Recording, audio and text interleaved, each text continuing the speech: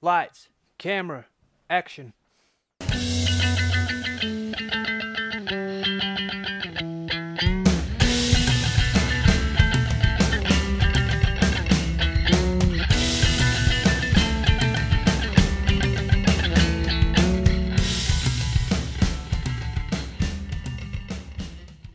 Hello.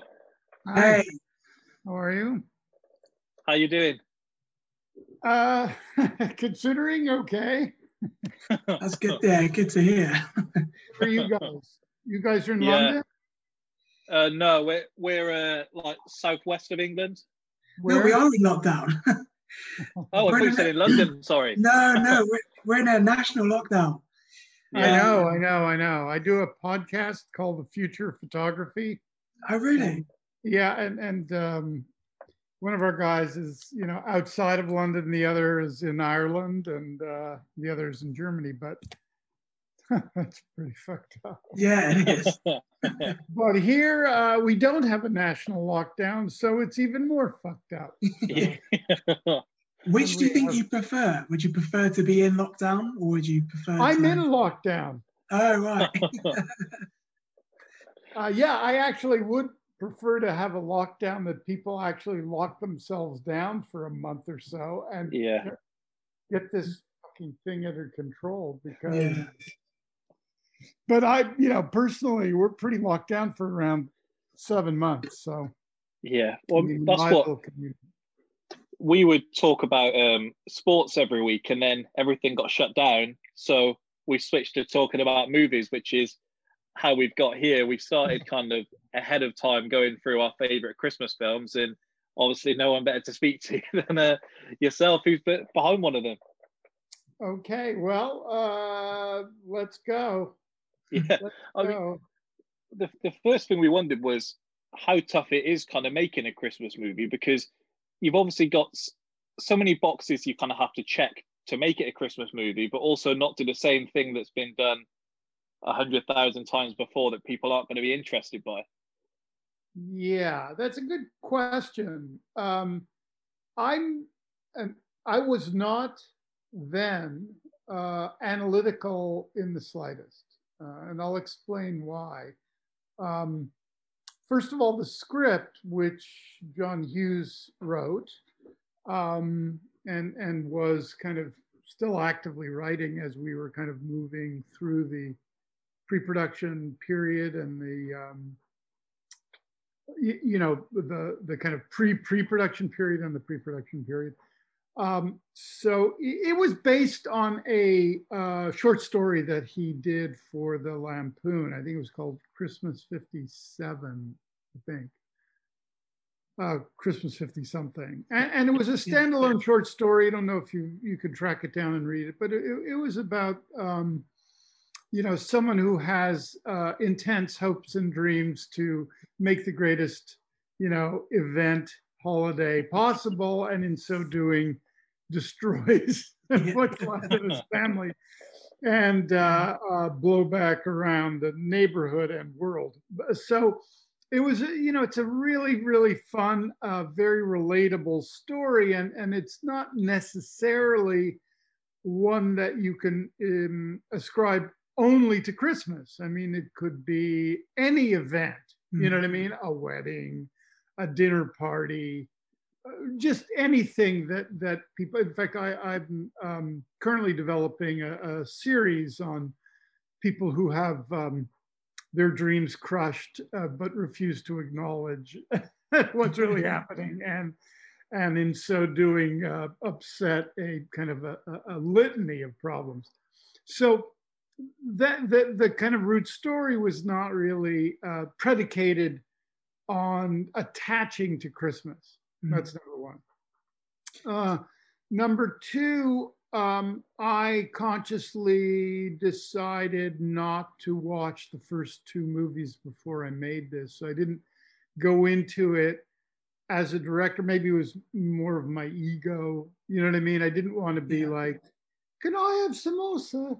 It was really. I think I was thinking as well, from the takeaway from all of this is from watching it as a kid to then now being an adult and watching it again, you see it from two completely different perspectives. Well, it's interesting. Yes. By the way, me too, because remember, only recently have I seen the movie in a theater. Yeah. Since it opened. Like the night it opened was the last time I looked at it for 20 years. No and then there was a screening at the Cinematheque here, maybe 6 or 7 years ago, with a Q&A. And then I didn't really see it until it reopened in theaters.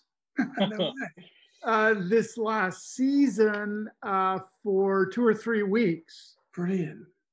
And I went with my granddaughter, which was 7, right? And it was a blast to see it. Like I just sat in the theater, you know, but weirdly people recognized me after the film was over, and people started to come over, and awesome.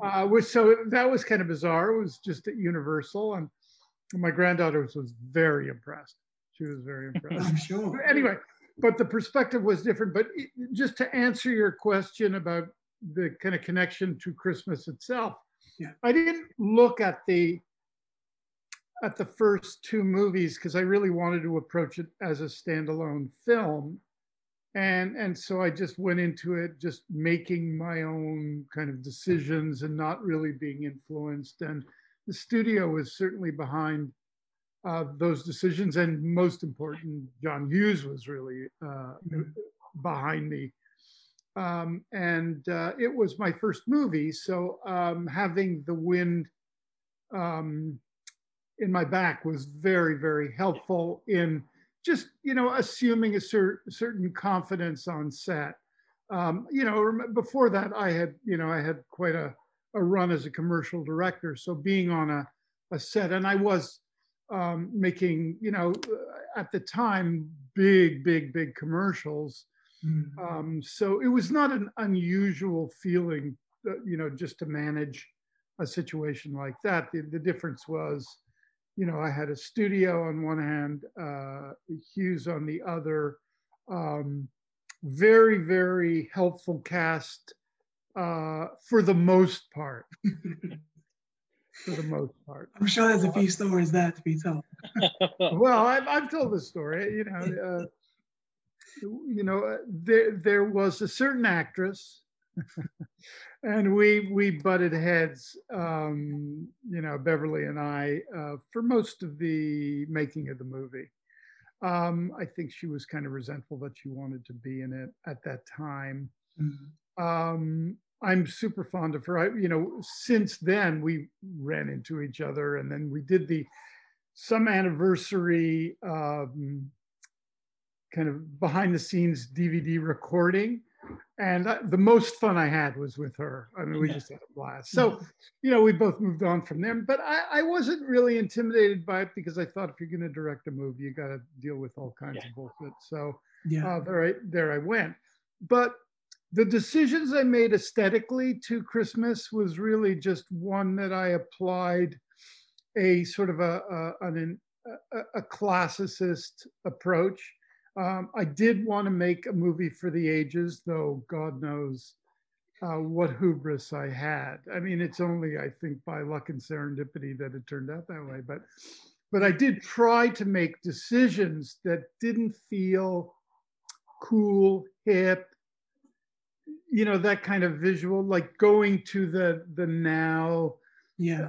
And which was difficult for me because I was known as a commercial director who was kind of like using all of the kind of latest cool toys, long lens, flattened, high cutting pace, all of that. And I purposely slowed it way down. Yeah. Studied my predecessors of, you know, Leo McCarey and Billy Wilder and Howard Hawks and Preston Sturges.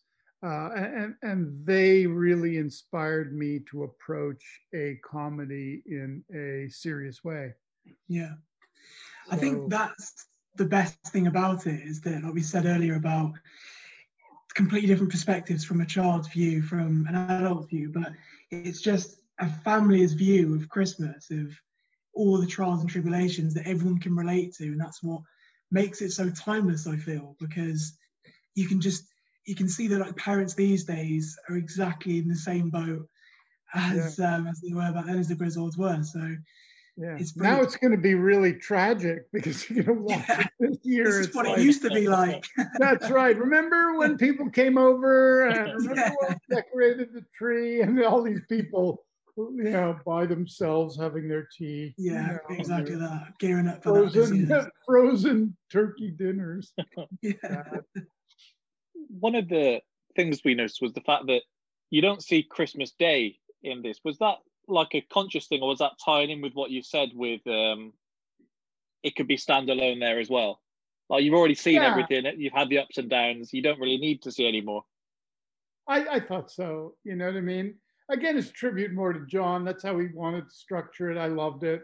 Mm-hmm. It's really the buildup, because often in our own lives, you guys are younger than me, but you'll see, you'll have a lot of your dreams crushed, and maybe a few of them realized. It could be good, but what happens is the sense of expectation is always really enjoyable. On our podcast, which we recorded yesterday, Adrian was talking about one of the most exciting times for a photographer is when you've ordered your new camera, but you haven't gotten it yet. Yeah. The anticipation of it all, isn't it? Exactly. So that really energizes a lot of the conceits and presuppositions of the kind of dynamic tensions within it. Yeah. I think that makes loads of sense, because Christmas is always kind of, right, we need to get all the presents, we need to get all the decorations, we need to get everything out, everything perfect. And then when Christmas Day comes, it's kind of like, right, chill out for a minute, let's just enjoy it. Kind of thing. And that kind of comes across perfectly, I feel, from the film, which is great. Yeah. I mean, the opposite of being chilled out, I suppose. You've got the scene with the cat being fried, essentially. And I thought that could have gone either way, especially if it was done now. With some people would write off a whole film just because of that one scene. So was there ever any thinking about that, whether to keep it in, or was it always going to be like a big set piece there and got to have it in? Highly controversial. Your question is controversial or requires a controversial answer. It was something that we didn't really pay that much attention to in the script. I mean, it was there, and it was just another day of shooting. I figured out how to do it. All good. Seemed funny. Didn't seem as funny as it turned out, which is really funny. and I'll get to that in a moment. But so before we went, the studio got cold feet. They did. Right. And they encouraged me to remove it from the the show, and I did not want to do it. I thought it was funny, and one thing that I've learned: never cut funny. Yeah. You can cut a lot of things, but don't cut funny. So it was in. I said, we'll shoot it. We'll see how it goes. They kind of said, well, I don't know, and I said, I'll tell you what, if you really want to do it, phone John Hughes, who at that time was in Chicago directing Uncle Buck, I think. As memory, I forget, but because he had left me on my own to stumble, and which was great. So I phoned John. I said, the studio's going to call you to do X, Y, and Z. Do not take the call. So they, of course, did it. Of course, he was like so great like that, right? And whenever I'd be on the phone in the conversation with them, I said, well, you did check with John, right? Like I'm real easy to work with. All kind of, as long as John's coming from John, I'm good. Of course, John don't do this, right? Anyway, so we left it in. I shot it, and then we did the ADR. The sound of the cat frying, the That was me in ADR. I made that. I got to the mic. I said, no, I hear something very specific. Okay. We go to preview it. They want it out. Right? And I'm sitting next to the head of the studio, and scene starts to play. Cat gets fried. Huge reaction from the crowd. You don't know if it's going like, whoa, bad, or whoa, good. But it provokes sort of a big audible in the theater. And the studio is like, let's do a cut for our next preview without it. So they read the cards, right? Mm-hmm. Favorite scene in the movie. Yeah. Number one. It's all Cat fried. Yeah. So that was it. We never took it out. Yeah. And we never really got any blowback because it's funny. It's funny. I mean, how many animal lovers, of which I count myself one, is like, God, don't gnaw on an electrical cord. Right? Anyway, that was that story. Another story we read was during the scene where Clark's ranting about his boss and he's reeling off kind of every name under the sun, was that you had the cast behind the camera with words around their necks so he could ad-lib. Was that your idea, something you came up with? Because I think it was, yes. I think we needed cue cards because it was a litany. And by the way, I just saw on the web somebody selling a coffee mug with the entire speech etched on it. Brilliant. Anyway, it was so well written. Again, a tribute to John, and it was like maybe at least a couple of pages of dialogue, and I really wanted it to go without a breath. I didn't want the kind of actory things where, sometimes you notice we'll go like, are you talking to me? Is that me you're thinking of? They'll repeat stuff in name or in trial of kind of naturalism, but it's not. It's them catching up to the next sequence of words. So I needed cue cards, but I didn't want him to be like that. So the natural way was just to put him all over the place. We needed room for the camera to kind of adjust, and we had a big scene there, remember, on the reverse. Yeah. So that's how that transpired. It was pretty fun, and of course he did it just phenomenal. Awesome. Yeah. Was that one that took a while to get right, with plenty of takes of him reeling that off, or was it? I don't think so. No, when you have that many cue cards. 2 or 3. And you know your lines. You just want to kind of stay on it. We also read that when he's in bed reading the magazine, that's you on the cover, isn't it? It is, yeah. I thought it was, yeah. Was that your idea, or is it something that someone just comes up with and go along with it? It was like, we need something for the cover of People magazine, and it's like, how, you know what I mean? It was one of those last minute. Maybe the day got moved up. Nobody really thought. It's like, this is my Hitchcockian moment in my own movie. Is it tough to shoot a film where you've got kind of so many moving parts in such a small place, because you've got this massive family all in the house, and as much as the lines, you've got each person's reactions, and so is that tough to get right in terms of knowing exactly what you want to do there? It's brutal. I think it's actually, there are two things that are, in speaking to so many of my colleagues over the years, I would identify the two most difficult scenes technically, where you wake up in the morning and you're like, this is not going to be fun. This is two people facing each other with very little dialogue and a lot to accomplish. Those require an intense amount of trust between the director and the actors, between the actors and themselves, the tone, the mood of the set, how the camera moves, to instill the subtext. So this is like the most subtle dynamic that you can achieve. And when I teach directing, sometimes it's one of the first assignments that I give out is I just put 2 actors in front of a young director, and I just I just say, these two have come from their parents' funeral and are just seated at a cafe an hour later, and there are no words, and let's make a scene of a minute. And so they're like, what? And you have an hour to do it, right? And so that would be lesson one. And it's like you see the whites of their eyes. And but the second one is where you have basically the entire population of Chicago sitting around a table. Yeah.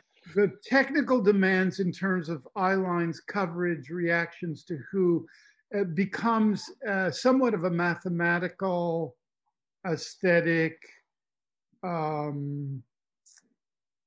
problem to solve. You've got to be ultra prepared for how that works. If you add to that the regulations and laws about working with children, who can only work for X amount of hours. All right. When you're working with people who are aged, they get tired earlier. So you want to, when you're dealing with number 1 and 2 and 3 on the call sheet, they want to go home faster. So they want their coverage earlier. When you're working with animals, animals get bored. They do. When they do the same trick over and over again, it's like, I'm not doing this for a cookie. I'm completely full and I don't want to do it anymore. But so you always got to keep them active. So yes, it's very, I want to say that the dinner scene took well over a week to shoot. Yeah, it was long, and some of those scenes in the living room, especially where you have 12, 13 people in a scene, everybody with dialogue and coverage and whatnot. It was challenging, and those came early on the studio portion of the shoot. So there was, I had my hands full there. Yeah, it seemed like it. Yeah, I mean, it feels like yesterday. Honestly, it feels like yesterday.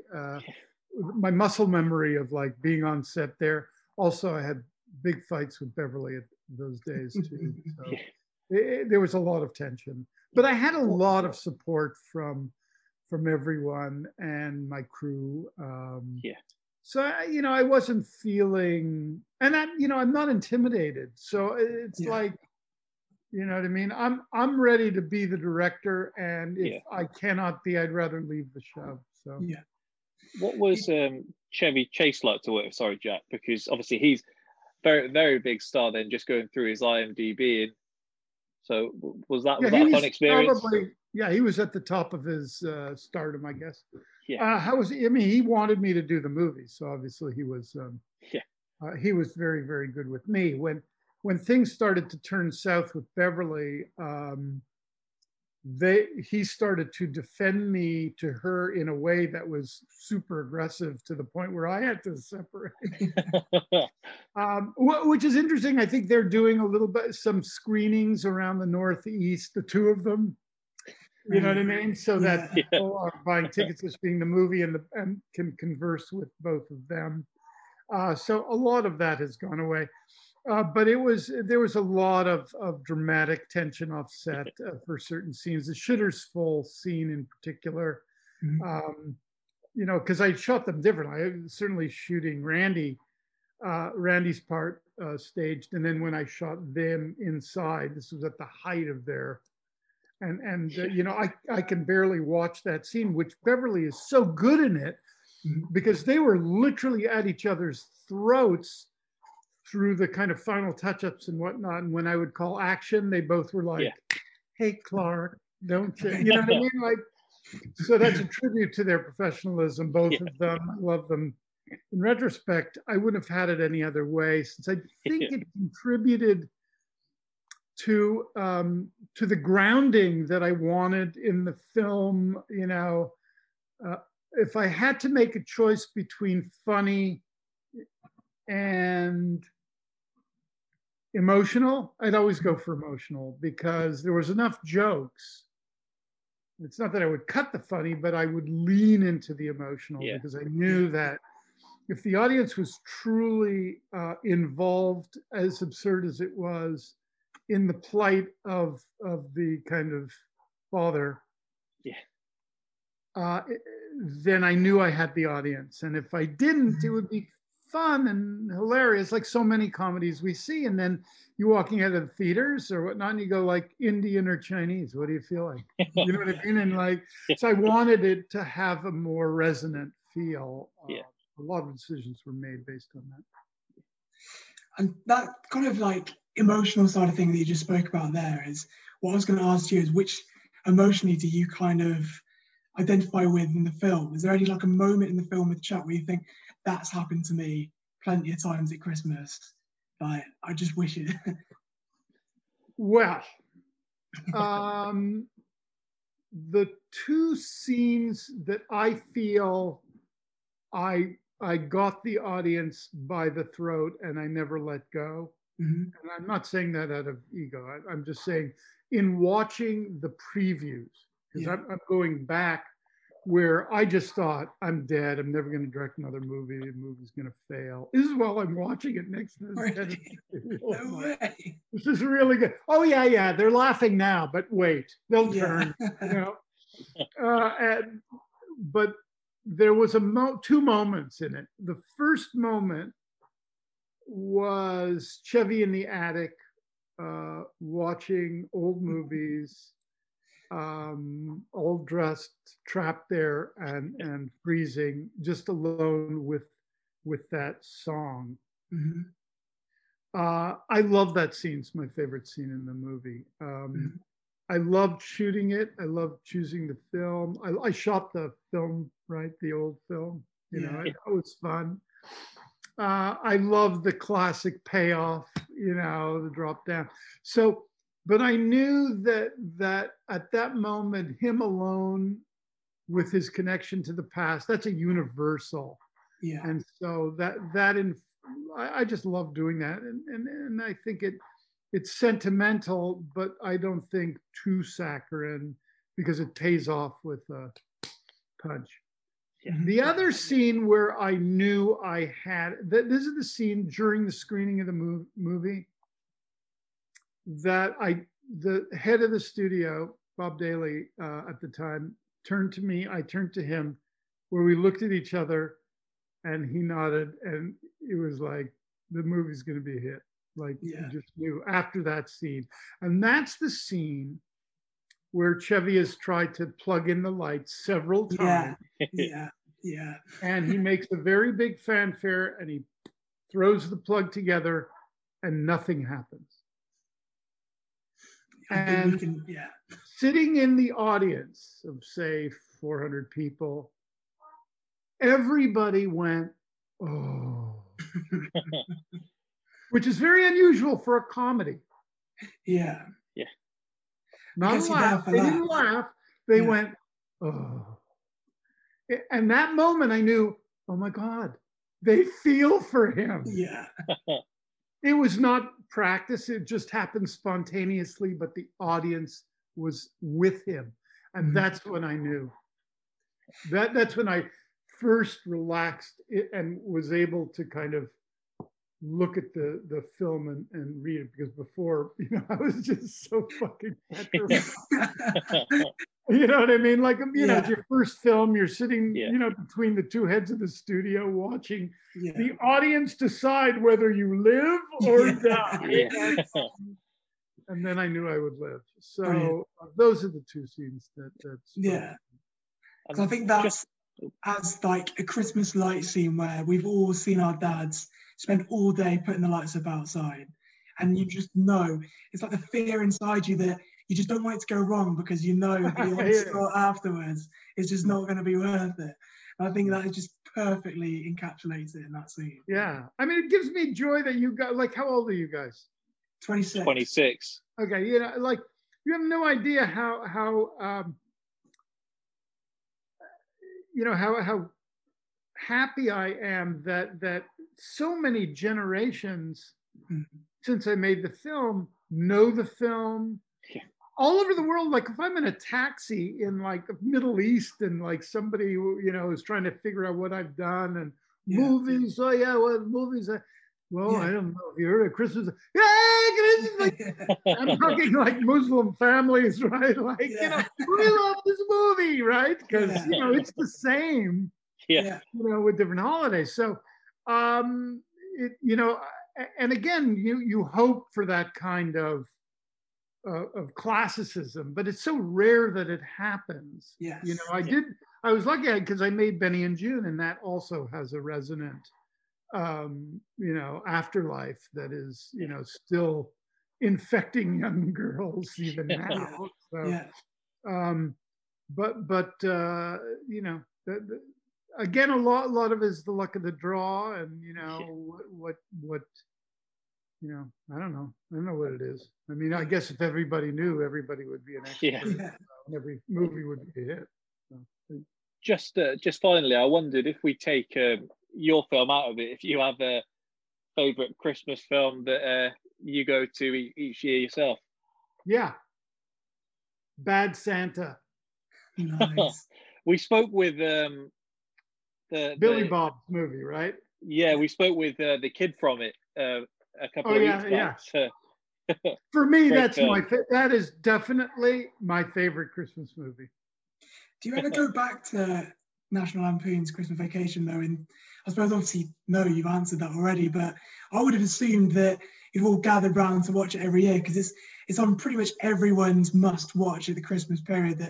That has to go on in the run up to Christmas.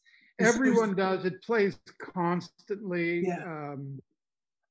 I'm often asked for interviews like this to, tell tales and whatnot. I tend not to look at my own work. It's very hard to look at your work and not remember the day. Like for me, everything that happened that day, how I was feeling, what was going on behind the scene. And that's how, when I watched it with my granddaughter, it was really one of the very first times that I was able to see the movie objectively. Yeah. Without really thinking of that. Because I was so watching her reaction and the film and, so but I'm always thinking about what I'm doing next or what stories to tell. And, it's increasingly right now, the last 2 years have been very, very difficult in terms of, the writing is good. You have plenty of time to write, but production is, especially now. Hard. Yeah. I mean, I have projects that are just in stasis. They're just waiting to get greenlit, so it's safe to shoot. And even if they were greenlit today, I'm like, I don't know if I could go and travel and do this. Yeah, of course. Some of my colleagues are doing it, but it's still very risky. Yeah, definitely. Well, thank you for giving us so much of your time today. We really appreciate it. Thank you so much. Hope you have a good Christmas. Yeah, Merry Christmas. Won't be hanging any lights this year. Yeah. Don't want to attract any COVID bugs. Yeah, no. Definitely not. Well, you guys stay safe and keep the faith. That's good. Nice to talk to you. Yeah, you Thank too. you. Take care. Thank you. Bye.